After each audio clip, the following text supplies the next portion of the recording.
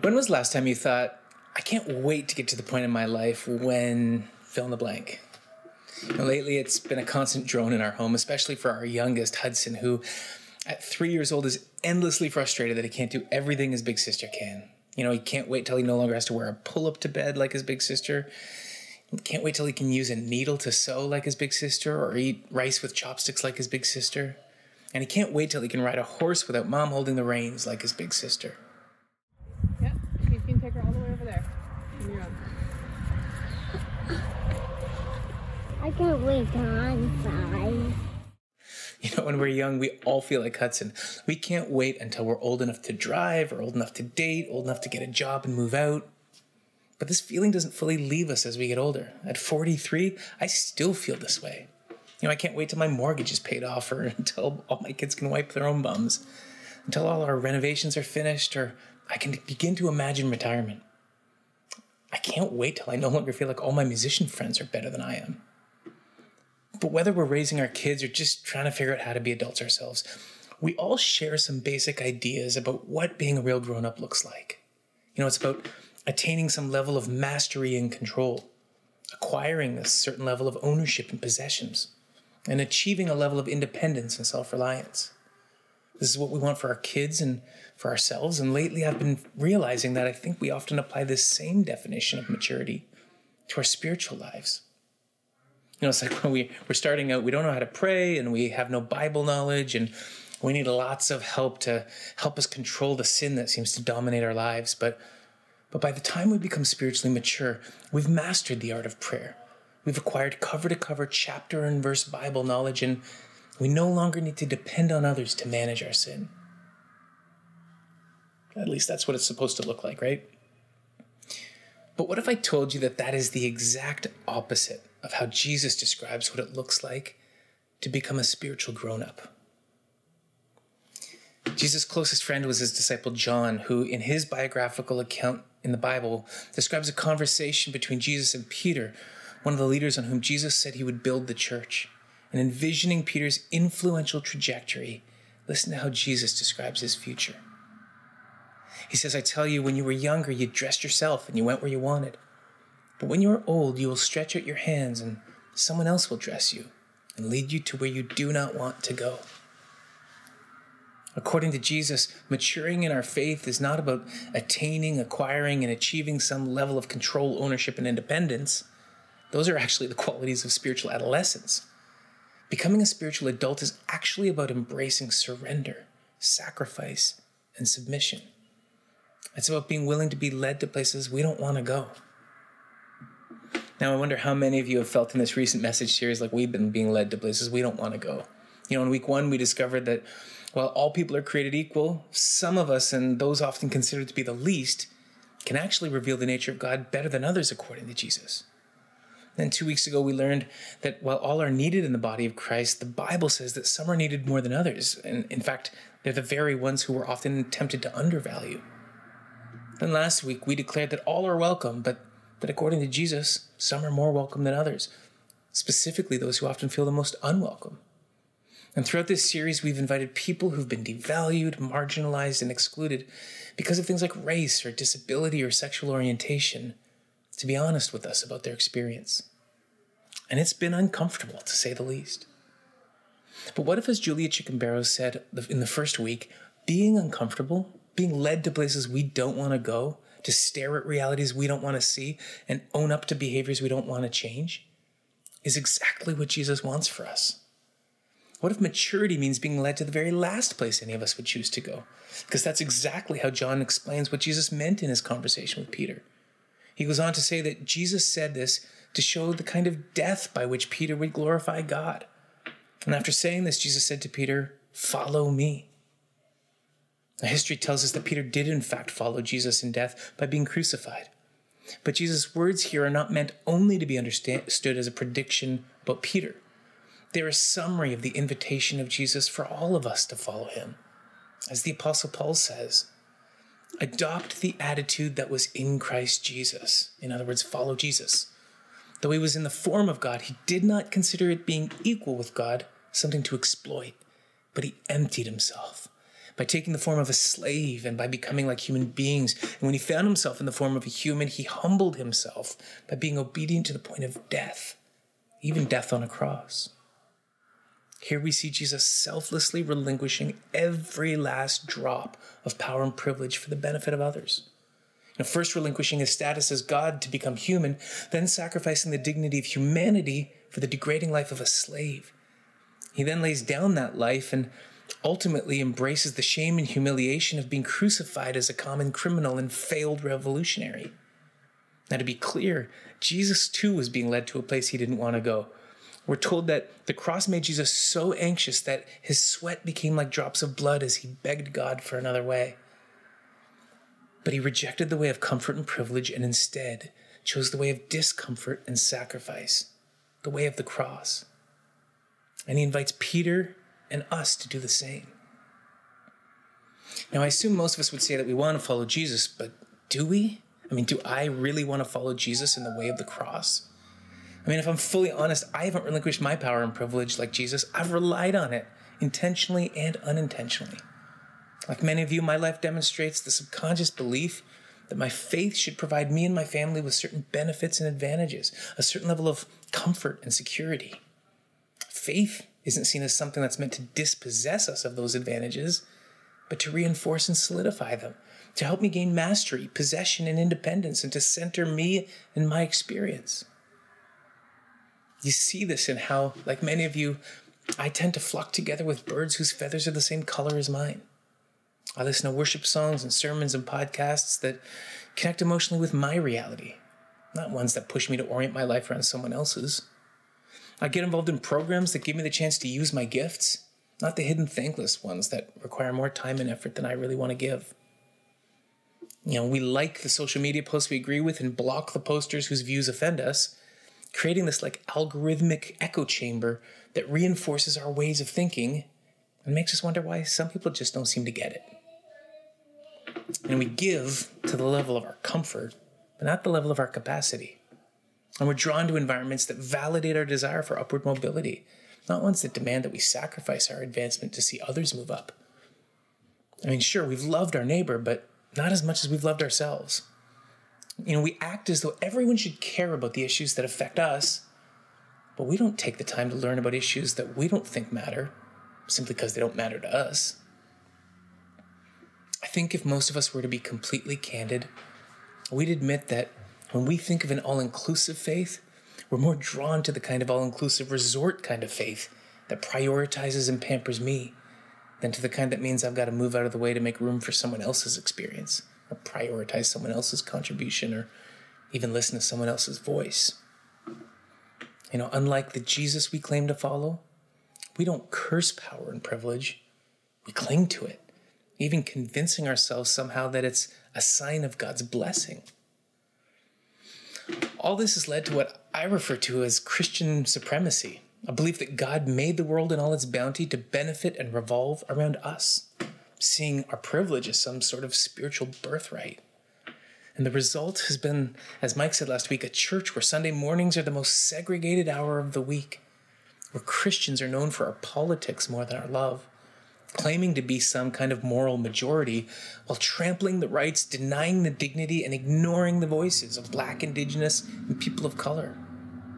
We use phrases like "come as you are," but then we belittle those attempting to transition into a truer version of themselves. We quote Jesus, who said, "I came not for the healthy but the sick," but then we ignore and avoid people with developmental disabilities, individuals on the autism spectrum, or those who struggle with mental health. This isn't what following Jesus looks like. The church isn't meant to be a club for people with wealth, talent, business acumen, stage presence, people from traditional families who look like us and don't make us too uncomfortable. It doesn't exist to cater to the already initiated and accepted. It's the opposite. The church, we, not the organization, but all of us individually and together as people, we exist not to serve ourselves, but to care for those who have nothing, the poor, the sick, the outcast and abandoned. The earliest churches were communities built not around the haves, but the have-nots, led by day laborers, social and literal lepers, women, singles, the poor, disabled, and the sexually scandalized. Upon the very people that the religious elite despised, Christ built his church. And God was able to do this because those earliest followers understood that this is what spiritual maturity looks like. This is the way of Jesus. It's the way of the cross. I'm currently reading a book that challenges readers to identify their own privilege, and it's helped me for the first time see with clarity the privilege that comes with being a first century white in a predominantly white region, straight, married, cisgendered, male, child fathering, intelligent, you could probably debate that one, educated, employed, wealthy, middle-aged, able-bodied, neurotypical, addiction-free, healthy, landowning, landlording, first-world dwelling, passport-holding, Christian in a predominantly Christian society, natural-born citizen of the country in which I live from an intact, living, middle-class, nuclear family with almost unlimited community support and no criminal record. On top of all this, I realized I began by showing a video of my daughter riding her own pony, cue the Seinfeld reference. So what I'm about to say applies first and most to me. To the privileged like me, equality can feel like oppression because we're not used to it. But it's not. We with privilege must learn to decenter ourselves in order to prioritize those who've been and are still being deprioritized by society and the church. To learn that privilege isn't something good to be shared. It's something harmful to be dismantled. That's why we can't think of diversity as an act of charity, like, giving a little bit of our power and privilege away to those in need, but as an act of discipleship, without which we will never experience the fullness of God's kingdom. Now, if that wasn't clear enough, I'll say it again. We live in a system that offers advantages and privileges to people based on our whiteness, our straightness, maleness, neurotypicalness, able-bodiedness, and other superficial characteristics, even our Christianity. This is the very systemic injustice Christ died in part to dismantle. And I'm not saying that whiteness or straightness or maleness are bad. I mean, they're not, and they're also ways that God's image is revealed. But anyway, these unearned qualities make life easier on us or better for us at the expense of others is an example of injustice and is harmful to the furthering of God's kingdom. The only way to deal with them is to become aware of them, address them honestly, and nail them to the cross with Christ. Now, I know how overwhelming all this sounds, but imagine how good it could be. Imagine a church where everyone can see someone who looks like them on our screens and stages and at all levels of leadership, where we run our highest quality programming for kids with Down syndrome, autism, or cerebral palsy in a way that is fully accessible to everybody.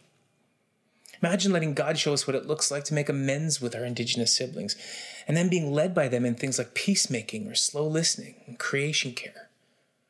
Imagine the Black people around us no longer having to wonder if their lives matter. Imagine doing the hard work of welcoming immigrants, not just into our country, but into our community. Imagine us, becoming the people LGBTQ plus individuals feel the safest around, the most loved by, seen not as pariahs, but as prophets of grace and acceptance. Imagine the single and childless in our circles being treated not as anomalies or oddities, but honored as some of our most valued family members. Imagine what we could learn about true family from single parents, adopted children, and parents of blended families if they would be honored as heroes and healers. Imagine instead of mocking millennials, we encouraged and handed over leadership to our youth, not forgetting to be guided and guarded by the wisdom of the elderly among us. Imagine showing hospitality in our words, loving people enough to use the pronouns and labels they choose for themselves. Imagine blessed are the poor being more than just a saying. Imagine following Jesus so closely that every person, no matter what they look like, who they love, how they identify, felt loved, included, and valued. To become a community where outsiders become insiders, foreigners become neighbors, enemies become friends, and strangers become siblings. Where age, gender, race, sexuality, disability, neurodiversity, life stage, lack of education, and financial instability aren't viewed as barriers to realizing God's ideal, but as bridges into a new world that looks a lot more like the every nation, tribe, and tongue, full spectrum, all-inclusive diversity of God's entire family. If you, like me, want to follow Jesus into that kind of future, it's going to take more than believing, wanting, hoping, or even praying for it. As a Black member of Southridge said to me last year at the height of the BLM protests, only doing something does something. We've got to work for it every day and for the rest of our lives, laying down our privilege with Christ. So maybe for you, the first step is more awareness. If so, go back and complete the diversity assessment from week 1 of this series. Or take time to journal your way through a book like Me and White Supremacy. Or start a conversation with someone who doesn't share your privilege with the sole intention of listening, learning, and being changed. Maybe it's time to forge some relationships with individuals on the margins. You can email Nate Dirks, who will help you get involved in one of our anchor causes, not as an act of charity, but to develop friendships that will truly make a difference in you and in them. Or visit the Niagara Regional Native Center when it's open again, or one of the local reserves to see firsthand the impact that our home in native land has had on its first people. Perhaps your next step is to take some concrete action, like doing an audit of your vocabulary, to rid yourself of certain phrases and words that mock and insult people without privilege, like that's lame, or that sucks, or that's crazy, or dozens of other common expressions we may not even realize are dehumanizing. Or perhaps you need to deaccumulate some of your wealth and possessions and redirect them to those who face significant barriers to earning a livable wage. Maybe your next step is one of advocacy, working for more level ground accessibility for people who tend to get excluded on purpose or by accident in the places where you work and play. Maybe, and perhaps most importantly of all, maybe you need to get away with God in prayer, to listen and be directed by God and what your next step is down the way of the cross. But whatever you do, don't just sit back and agree or disagree. Because at the end of the day, only doing something does something.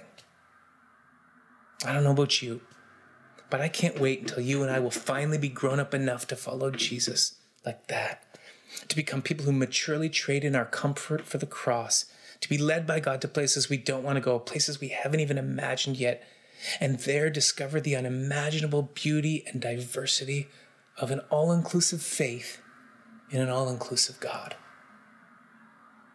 As we've been doing all series long, we're going to hear now from someone who's been processing what this needs to look like in their life.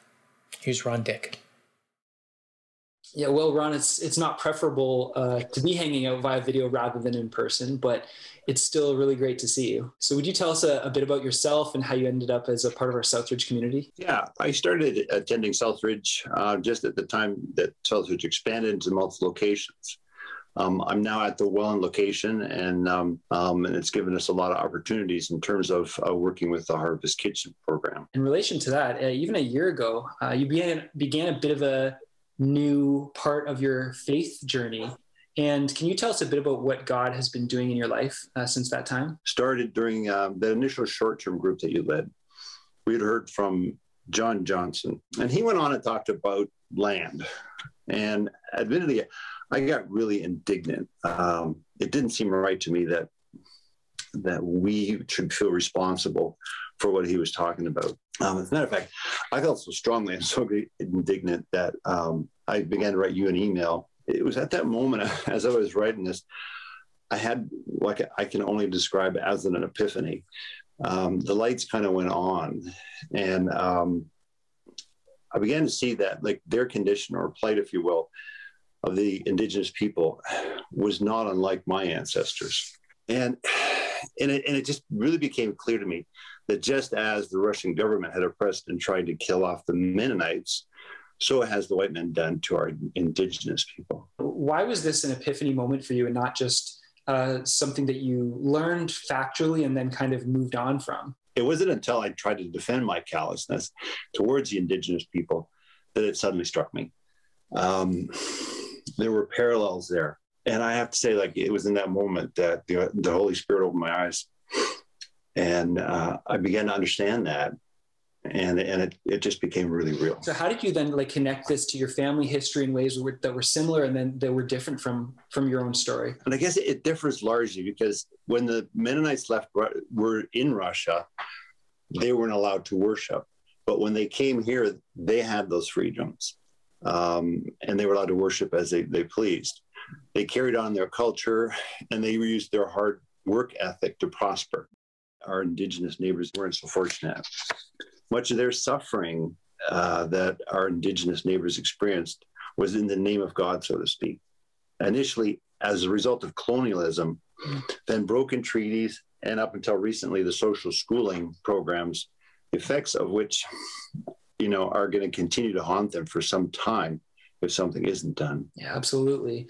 But this speaks to sort of a sense, not just that this just happened, but that we've had a role to play in this, and culturally. And Ron, I've heard you say that when it comes to the broken relationships and that occur that we have here with our Indigenous relatives, that we need to take responsibility. So like, why is that? When someone is neglected, abused, and the various things we talked about, when that happens to a people, the effects,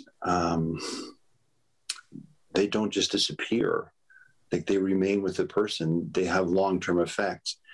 And I think it's obvious that that's what we're seeing in their cultures. We've benefited from this land. We've benefited over time from what this land has to offer, but we couldn't have done that except that we kicked them to the curb. And that brings up that uncomfortable word, privileged. It is a word that can be uncomfortable, obviously, but when you look at this a little closer and you look at what was compromised or what was sacrificed for what we have today, whether your ancestors came over on the Mayflower or they landed yesterday, right? Or you came here yesterday. Yeah. Anybody that lives here is benefiting from this country, the resources that this country has, et cetera. I've talked to people about this and they say, well, the natives lost the war, so let's just get on with it. But that's not true. Okay. There was no war, there were no victors. What there were treaties, promises, and covenants that were repeatedly broken. And I appreciate your perspective on that and saying like that's actually an important identity feature for us, that we need to realize that it's a part of our identity. And if it's a part of our identity that we have like broken treaties as a part of who we are, that's probably something that we actually need to deal with and not exactly bypass. That was very well said. Exactly. You can't come here, expect to, appreciate the freedoms that we have and ignore how we got those. So what steps did you take, and have you taken over the last year to try to connect and try to move things forward? I can only describe that as being willing to have your heart changed for, the people, the neighbors, the people around us that are suffering or that are in need. Within that, I know you've also spoken about, your eyes being opened to where we find Jesus. And what's your experience of the presence of God among our Indigenous neighbors and relatives as that's been growing for you? The Indigenous culture, I think, can teach us a lot about what it means to be Christ-like. Like, we'll stockpile or even hoard food. And they're eager to share theirs. They've always taken the stewardship of land seriously. And I'm not sure we can say that. I mean, what would you say to us as a Southridge community when the spirit that we're sometimes exuding is, why didn't perpetuate these traumas or against the Indigenous community? Or like, sure, there was a messy past, but, we should all just move on, or basically it's not my responsibility. What would you say to us as a community when that's kind of what we exude? Okay, so let's, like, for argument's sake, let's put aside the privilege that we have here in Canada, and let's say that it wasn't at the Indigenous expense. That, let's say, it's not our responsibility. It's not your or my responsibility personally that these treaties were broken.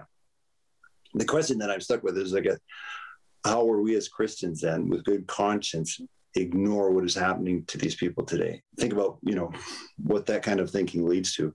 If I can absolve myself of responsibility for how my neighbor is suffering, I mean, eventually we're just living in a society of our very own, let's call it our very own happy, selfish life. So what would you say to someone at Southridge who's just awakening to the reality of their privilege, or maybe, maybe resisting into digging into understanding it? It's in the doing that we receive God's blessings.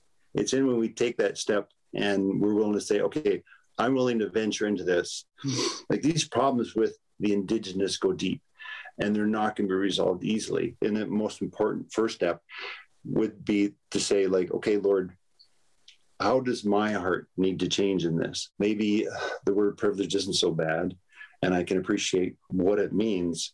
And how does my heart need to change towards our Indigenous neighbors? And I see you taking that responsibility, and I feel challenged by that. And I really appreciate having this conversation and your willingness to just be able to share with our whole community today. So thanks so much, Ron. Well, thanks for the opportunity. It was great.